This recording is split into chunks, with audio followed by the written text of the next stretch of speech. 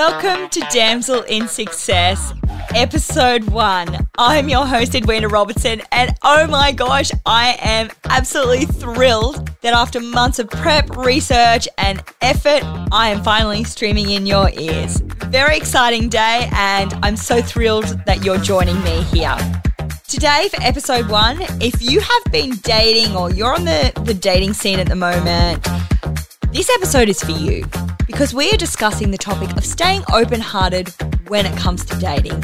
Now, if you're anything like me, you may have been dating for quite some time and you might be at a point where you're feeling either resentful, completely over it, or just even too scared to put yourself out there anymore because it is an absolute nightmare out there. However, we are not going to do this alone. Today, we have our resident psychotherapist, psychologist and counsellor. Yes, he's that clever and that talented and that fabulous, Dan Ortega. Now, it took me some sifting through a lot of different people to find Dan, and the reason I chose him to be our resident therapist, not only because he's fabulous, but because he's very real world, real life, and he can just have a conversation like a friend.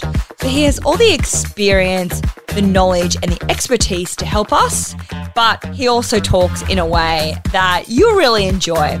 He's also married to a psychologist, so if you've got two psychologists living under the same roof, they surely have to know how to deal with everyday things like we do. I'm absolutely delighted to introduce you to Dan today. I think you'll love him as much as I do, and I can't wait to help you get back out on the dating scene and feel a little bit more positive about doing so.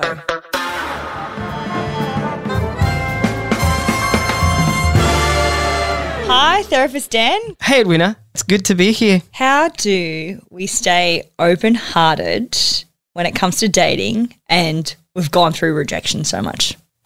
Okay, I'm going to do this potentially rude thing of answering your question with another question. What do you mean with open-hearted? That's something I really need to understand. Well, this is a question for myself. This is not a listener question, so I can answer this quite clearly for you. So, I mean by open-hearted, let me set the scene here a little bit, Dan. I've been going on dates, and yeah, I've met some semi-okay guys. Some are better than others. You know, let's not put everyone in the same bin here. But basically, you go on a date, and you think it goes pretty well, and you think you're going to hear from them again, and they're going to follow up with a second date because they follow up straight away, had a great time, really enjoyed your company, and then you don't hear anything else. You get ghosted? We get crickets, basically. And you go through that a few times, and then you start to question yourself. Starts to affect your self-worth. Starts to make you wonder, okay, well, why didn't he follow up on a second date or a third date, or why didn't I hear from him again? And I know I've done enough work on myself and enough healing, and I've had enough therapy sessions to know that we should never take people's actions personally. Right? I know that. But also I am very clear on what I have to offer as a partner and as a person. Yep. And who I am, very confident within myself I'm confident in not so much confident in myself, but confident in knowing who I am and what I have to offer. Mm-hmm.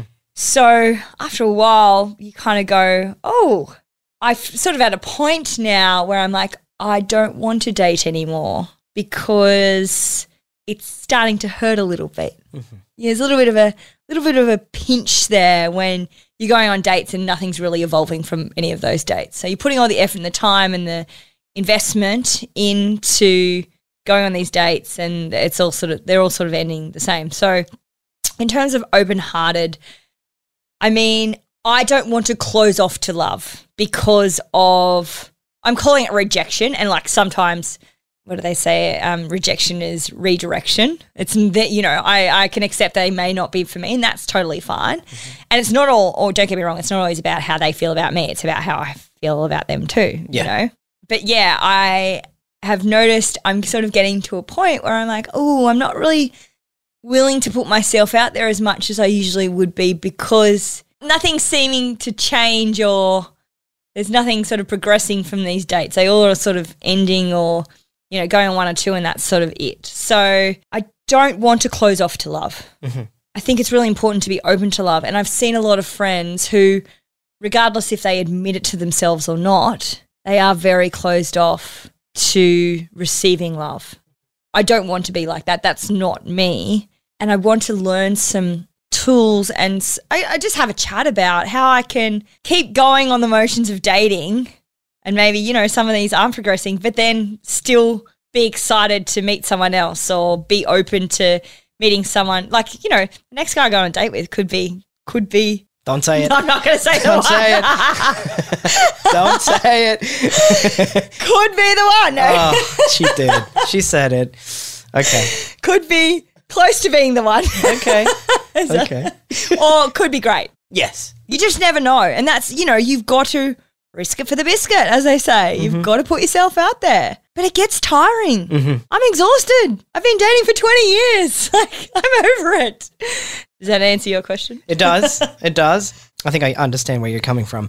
You think? Well, it's interesting because on one hand, I hear something that is about like relationship FOMO, right? It's almost like like if you get to that stage where you're too tired, where you know moving through the emotions of you know potentially the pinch of rejection and all that sort of thing gets a bit too much, then we get to that point where we just may not want to do it. And then that part of us that really wants, you know, romance and love in our life just kicks in and goes like, no, hold on. Like the next one could be, right? Or if not that one, maybe the other one I'm after. the eternal optimist. Yes. Right? I wish I wasn't though. Well, the really tricky thing about that, and I think that maybe we need to start by just normalizing the fact that this thing entails emotions that sometimes are just very uncomfortable, sometimes very painful. And I do see people out there that actually have worked their way out of that. Like they've desensitized themselves to that sort of thing. A lot of people that do, I don't know, I guess what people could call hookup culture or something like that. I do feel like they've pushed themselves to the point where they just don't care anymore. And I think that that one's tricky because you have to retrace your own steps back into caring again. Yeah, desensitized to it. And I think I have friends like that. Definitely I have girlfriends in their 40s and they're single and they're just like over it and it should be kind of fun. Yeah. Shouldn't absolutely. it? Well, yes, it should. Well, see, this is the thing. Connecting with someone actually sends a whole bunch of parts in our brain just into very happy places, right? There's a lot of neurotransmitters that get released. Is that why I like to go on dates and I'm eternally optimistic about them maybe? Possibly, yes. Is it like a drug? It actually is. Oh, God. There is a lot of chemical overlap between parts of romantic love and addiction. Right, this has been researched to a point, right? Never had a recreational drug in my life, but I have been on dates. Love is yours. Love's your drug of choice. Well, the thing about that is that, okay, first of all, so the typical ones that the research really talks about a lot are oxytocin, serotonin, and dopamine, right? Dopamine is very much involved in our reward systems. So it is that thing, that little rush that we get when we accomplish something, where something feels like we're doing a good job.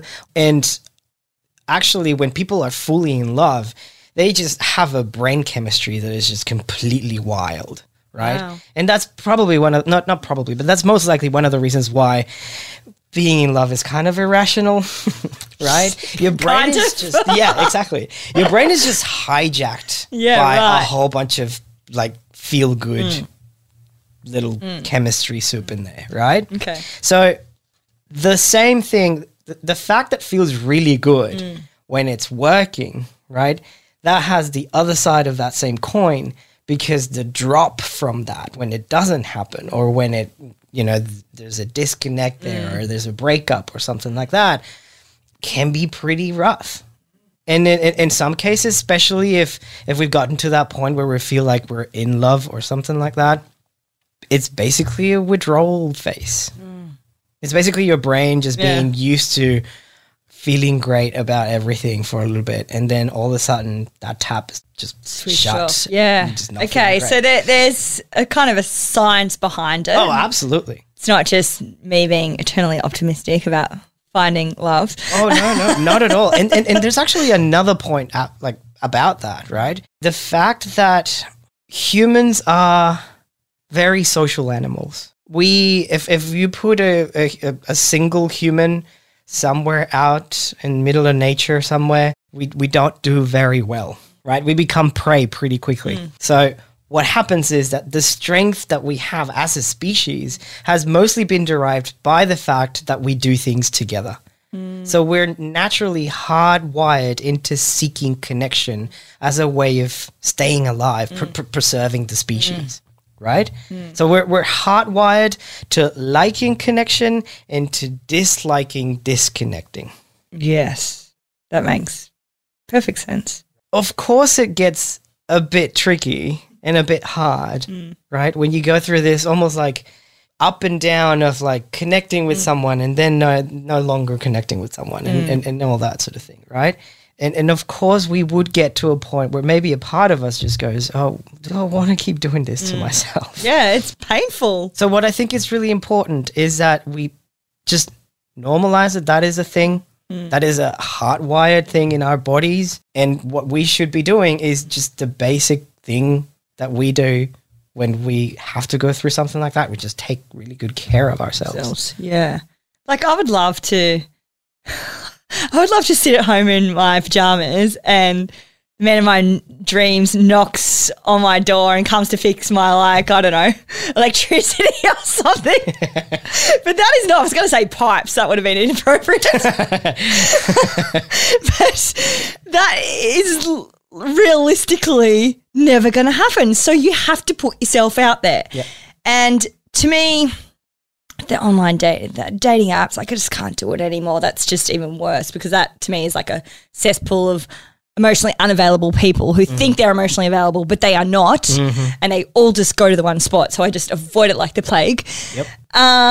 But you've got to, and I don't, look, let's just get this clear. I don't go out to actively meet men, but I try to be open to it because you just never know. Yep. Like I have had situations before where, for instance, was at a car accident. Oh, so a lady got hit by a car. Oh. And I was first on the scene, as was this Coca-Cola rep. And anyway, we were there and we got the ambulance and she was all fine and dandy and whisked away to the hospital. And I was on my way to work and he's like, oh, can I drive you to work? Because I was late and I was working in the city. And so I got in the car and then he asked me out. Like that's a random scenario. Yep. Of how to meet someone. Yep. I didn't say yes at the time. I was too young and naive and I hope he's doing well in his life, that Mr. Coca-Cola rep, but I don't know what he's doing. But, Is that part of your story of like, oh, maybe that's the one that got away? I think so. Oh, wow. Okay. Yeah, I think about him. I don't drink Coke though, so. But I just, I think personally for me, I feel if you're open to it, more of these opportunities come to you because you're energetically not disconnected to the opportunity. Does that make sense? It makes perfect sense. So I don't want to get into it because I don't do online dating and I don't want to do that. Like I don't want to get myself into a position where I'm energetically disconnected to anyone who might want to talk to me or have a conversation or say, let's have a drink or whatever. I don't want to miss out on that opportunity. And that comes down to how I'm feeling internally and how I say open-hearted because being open-hearted to me means I'm open to opportunities or wonderful meetings or ladies getting hit by a bus and whatever it takes, universe, whatever it takes. If someone has to die. Yes, I will take one for the team. Right. I'm so sorry. I'm going to have to go to church or something after this because that's bad karma. Okay. Well, there's something that you need to consider as well as that, right? Because I'm 100% with you. Sure, we want to keep that open-hearted position to see what just happens in front of us. But you use the word energetically, and I think that is really interesting because you have to also consider that by doing that, there will be a portion of energy that your body needs to go through and use, right, to keep yourself safe. Think about it this way. When you're out and about doing your thing, you're at a bar or something like that, and there's a whole bunch of people there, and maybe somewhere in there would be someone who you'd be interested in, right? Would it be before 7:30 p.m.? Because I don't go out after then. That's very fair. Okay. Let's say it is. Let's say it is. Just, great. Yes. For the sake of the thought experiment, let's say it is. So you're there, right? And you have this whole thing. You're like, I'm open to this experience. I'm going to see what happens, right? But there is background processes in your brain that are mostly about avoiding pain that are still going on. So a part of you will always keep an eye out and will go like, do we like them? Maybe we don't like that. Maybe I'm not too sure. I'm getting just dodgy vibes from this guy, or this is a walking red flag here, and all that sort of thing. We actually have processes in our brain, right, that are subconscious, that are constant, right, that are about assessing safety. And they do it all the time. So imagine this way. It's almost like it's brain reflexes, right? It's a thing that it does it on its own. It kind of happens in the background. We're not fully aware of it, right? We just get that weird feeling when maybe something's off, and that means that part is that process is. Well, there's a difference between intuition and, say, emotional unavailability, right? Oh, absolutely. Maybe we just need to give ourselves and our body a context, an environment where it doesn't need to run the math, where it doesn't need to like, oh, is this going to be okay? Am I going to get my heart broken again? Or am I going to fall in love and like meet this amazing person and all that sort of thing? Yeah, space is good. I agree with that completely. I go through stages. I actively will be seeking a relationship, but then other times it just will pop up. And it's usually when I'm not looking, when you're not looking, when you least expect it, it'll happen. That is sadly so true. Oh, but I hate that so much because, damn it, I want to control it. Yeah. Unfortunately, that's not much of a thing. Control is not a thing that goes really well with this world. If you're anything like me, you might be in an age in your life where you're struggling to lose weight or at least keep it off. I had been going to the gym 6 days a week. I went on a calorie deficit diet, and even after 6 weeks of doing all I thought I needed to shift some weight, I discovered I had in fact put weight on. It was then, through my frustrations, I was recommended to go and have a consult with naturopath Carolyn Allen from The Balanced Naturopath. After the initial consult and doing some bloods, she put me on a program that was specific to my nutritional needs. So for the last month, I've been eating nothing but whole foods, including proteins, vegetables, and fruits, and I have lost an astounding 8 kilos, that's in a month, and 9 centimeters off my waist alone. Aside from the uncomplicated weight loss, I also feel amazingly healthy at the moment. I know for most people I'm surrounded by, they've all caught some kind of flu or allergy, and I haven't even had a tingle of a sniffle, which is very rare for me, particularly at this time of year. One of the things I truly love about Carolyn's recommendations as a naturopath, though, is she doesn't load you up with a ton of tonics and herbs like many others. She gives you only the necessary supplements to support your body and hormone health. I can honestly say I've never lost weight intentionally so effortlessly before as I have working with Carolyn, and I feel amazing. You can head to the link in the show notes or on the website to book a free 15-minute discovery call with Carolyn to see if she is suitable for your needs. There's another layer of this as well. Another layer? There's another layer that is more of a historical one. The way that people are approaching relationships now is completely shifted in the last few years. Well, I guess a couple of generations. And that has meant a skyrocketing of the expectations and also a skyrocketing of, I guess you could call it failures, right? Because like, for example, people get to connect with way more people today than compared to a few generations ago. But at the same time, people are just splitting up like crazy. So something definitely is happening there in terms of how we're approaching this whole thing.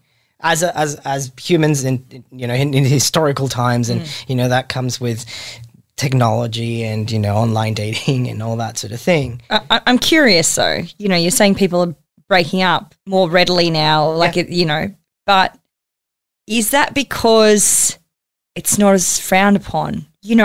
I know plenty of people my parents' age and their generation, excuse my French, but unhappy as fuck. Yeah. But Tequila. Yeah. It was about if they got divorced, it was failure back in the day. Absolutely. They were so unhappy. So maybe have we just accepted as a society, happiness is paramount, and divorce sucks, and it can be a often difficult and financially hard process, and kids and all the logistics around family separation, all that sort of stuff. But it's way more accepted now, and like personally for me, I actually see divorce as a good thing, because if you choose your happiness over being in an unhappy relationship and all the things that can come with being in an unhappy relationship, I'm like massive advocate for that. Like divorce parties should be a big thing. Yeah, absolutely. Big thing, bigger than weddings. Yeah. Because you've chosen your happiness. Yeah. Yeah. What I'm going for here is the fact that is a fairly new thing. So yes. the fact that we have attached happiness to relationships, that's new. That did not used to be a thing a few generations ago, right? So, for example, I don't know, people might have heard of her. Well, I'm a big fan. Her name is Esther Perel. She's a fabulous, brilliant couples counselor. If you haven't checked her out, please do. She's just brilliant. We'll put that in the show notes. Absolutely. She's just amazing, right?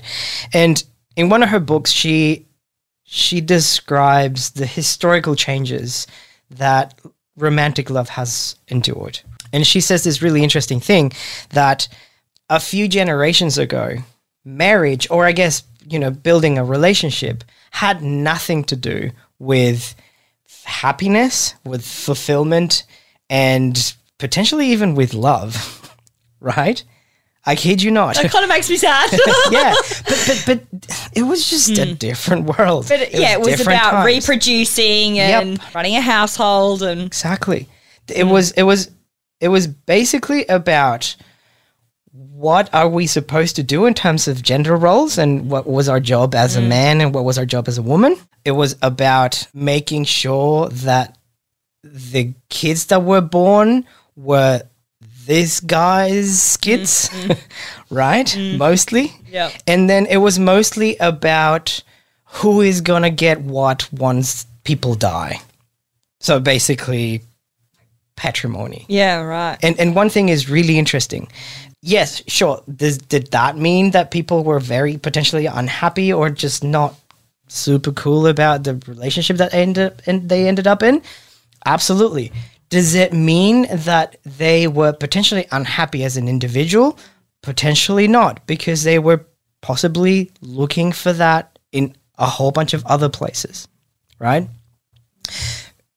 The connections were not just that one, right? And even if you think of like households back in the day, you have multi-generational households where you would have like grandparents and parents and kids. Yeah, the whole living village. Exactly, right? So there was a lot less pressure into this one individual. Yeah, going back to, putting all your needs into one person.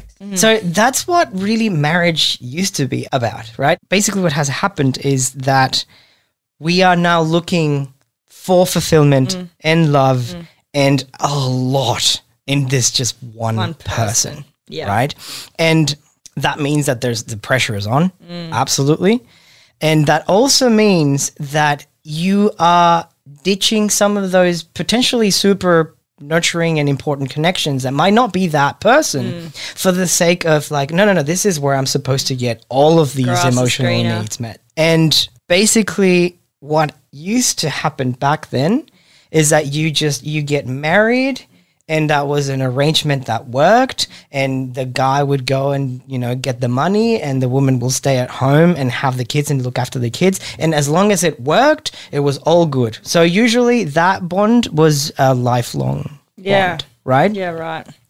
Today is more of a while it lasts kind of thing. Yeah. That's kind of sad, right? It is complicated because of course it puts us in this really weird spot where we are fully putting a lot of pressure on this individual, right? But at the same time, we're kind of ready to bail if signs start to point out into the fact that maybe it's going to be difficult, or maybe we have a few hard conversations and then like, oh, is it really worth it? It's funny you say that. Like one of the key personality traits I look for in a partner is tenacity. Uh-huh.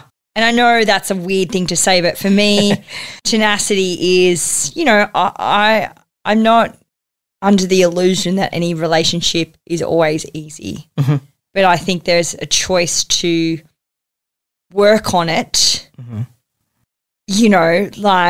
And worth working on it at times, because there are going to be some slogs there, Absolutely. But I have found the beauty of it. Yeah, and I think if you can come through that, your relationship's a lot healthier and richer. But I have dated these men, and as soon as the first thing that comes up, that's a bit of a challenge. Oh, nah, too much for me. They're not for me anyway, because that doesn't show that they have that quality of tenacity that I'm looking for. Exactly. Look, don't get me wrong. I don't think you should settle. Absolutely. I think there's definitely some qualities and some traits there that are really red flags. But, I think if 80% of the relationship's pretty good and something comes up, it should be worth trying for. Absolutely. So that's something I really look for, and I find it a real struggle to meet a person that matches that. What's been going on for people lately is that because this is a fairly new thing, right, just a few generations, I think that we're just trying to figure it out as we go. And we are definitely seeing the negative impacts of this, and we see we see how lonely people can get, how painful the whole potentially how bad people feel when they tend to go on online dating. It's horrendous. If you just ask people if they're having a good time. No one is. No one is. But the thing is, no one's actually really trying either. I don't know. It's like people complain about it, but they're not trying to fix it. Yeah. I don't know. I just see this complete contradiction of how it plays out. But yeah, I'm a bit of a, as I've mentioned before, eternal optimist about love, and I just hope that I'll meet someone organically. Yep. And that's why, for me, going on these dates and there's sort of not progressing, it's affecting my optimism about love. And yeah, I'm happy to have a break, and that's all fine. But I don't want to be like some of my friends that just haven't been on a date for 10 years. Just giving up. Yeah. Yep. That is not me. Yep. And, if I want someone who's tenacious, I've got to have a little bit of that in myself too, right? It can be tiring, and it can be taxing, and can be really disheartening just dating, but you've kind of got to keep going. It's like running a marathon. You're going to finish eventually, but whether you're at kilometre 15 or 25, you do not know yet. Yeah, exactly. But you got to keep going because the end will come. Eventually, hopefully. we're hoping, yes. I did read something about a woman who was 93 and married for the first time. I was like, oh, Jesus, that's going to be a long life. I'm dating till 93. Please no, please no. Yeah. I guess one of the things that I'm pointing at here is the fact that we don't have a roadmap for this. No. Right? We're trailblazing. Yeah. Right? Mm-hmm. And of course we're looking at all of the painful stuff that comes with it. People just having a terrible time trying to make this work, right? And I think that what's important is, because we don't know what we're doing, right? And we definitely do not want to go back. So it's that beautiful balance we're looking for of going, let's be open to dating, know that someone can't give you all of your needs. Absolutely. But even just, I think just giving people a little bit more of an opportunity sometimes too. Yeah. Yeah, like my friend who wrote someone off because of his name after 3 dates. He didn't choose that name. Yeah. That's getting picky. One could argue that's a small variable, yes. Yes. I think that is actually a really interesting thing because because we're putting so much into the dating thing, right? So much expectation, so much needs to be just right, right? We end up with this really strange sort of checklist of all the things that this person is supposed to have, right? And then super interestingly, we kind of miss out on getting to know people because we're just looking at our checklist and we go like, oh, that one's missing. And mind you, I am all for having non-negotiables, right? Absolutely. I get that, right? But is their name a non-negotiable, for example? Well, clearly it was for my someone, friend. yes, for someone is. She couldn't get over it. I have to admit something here. A friend of mine, a male friend of mine, I was having a whinge to him a couple of weeks ago about, I'm going on dates with these men and they're just not following up. And he goes, Edwina, how many men have you rejected? And I was like, oh. Okay, you make a point. You didn't have to answer. It's probably about time I took a bit of my own medicine. But, he goes, how many men have you been on a date with and said no straight away? And yes, look, here I am preaching about wanting to be open-hearted, but am I really when I'm not giving people a true chance? That's a really good question. I think that might be another topic for another episode. Yeah. Well, often I get asked, Edwina, what do you want in a partner? And occasionally I just say, a penis and a heartbeat. Cool. Like, look, beggars can't be choosers right now. So that's 2 on your list then. Yeah. Okay. And tenacity. There's 3 things. My list is you done. Got 2 more and that's it. So, yeah, look, I'm definitely going to go and reassess my checklist now, though. Therapist Dan, I'm definitely going to go do that. I think that's important. I think I'm a little bit fussy, and I think it's very important to reflect on what I am looking in a partner. Can I offer that partner those things? Yeah. Oh, that is a very important one because the same way that we have a checklist for other people, we have our own secret checklist of the things that we think we check. Yeah. Right? And that's when things get really tricky because then we start to experience ourselves almost like a product that needs to be good in sales. Like it needs to check all these boxes. I think it's really valid that you should not require something out of someone that you don't possess yourself. Absolutely. So I better scrap like millionaire on the list. That's a tough one to scrap.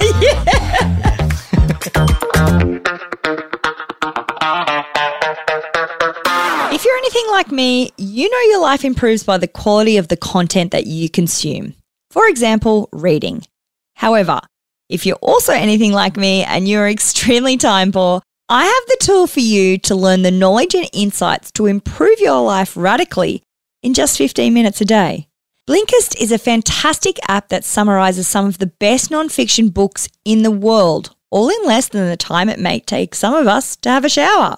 Just like a podcast, you can learn on your commute, walking, or even doing the housework. With access to over 6,500 nonfiction books that cover topics like self-development, money, science and relationships, there's sure to be a topic that interests you. Get more knowledge in less time. Sign up to the app today by heading to the link in the show notes or head over to the Damsel in Success website for all the full information there.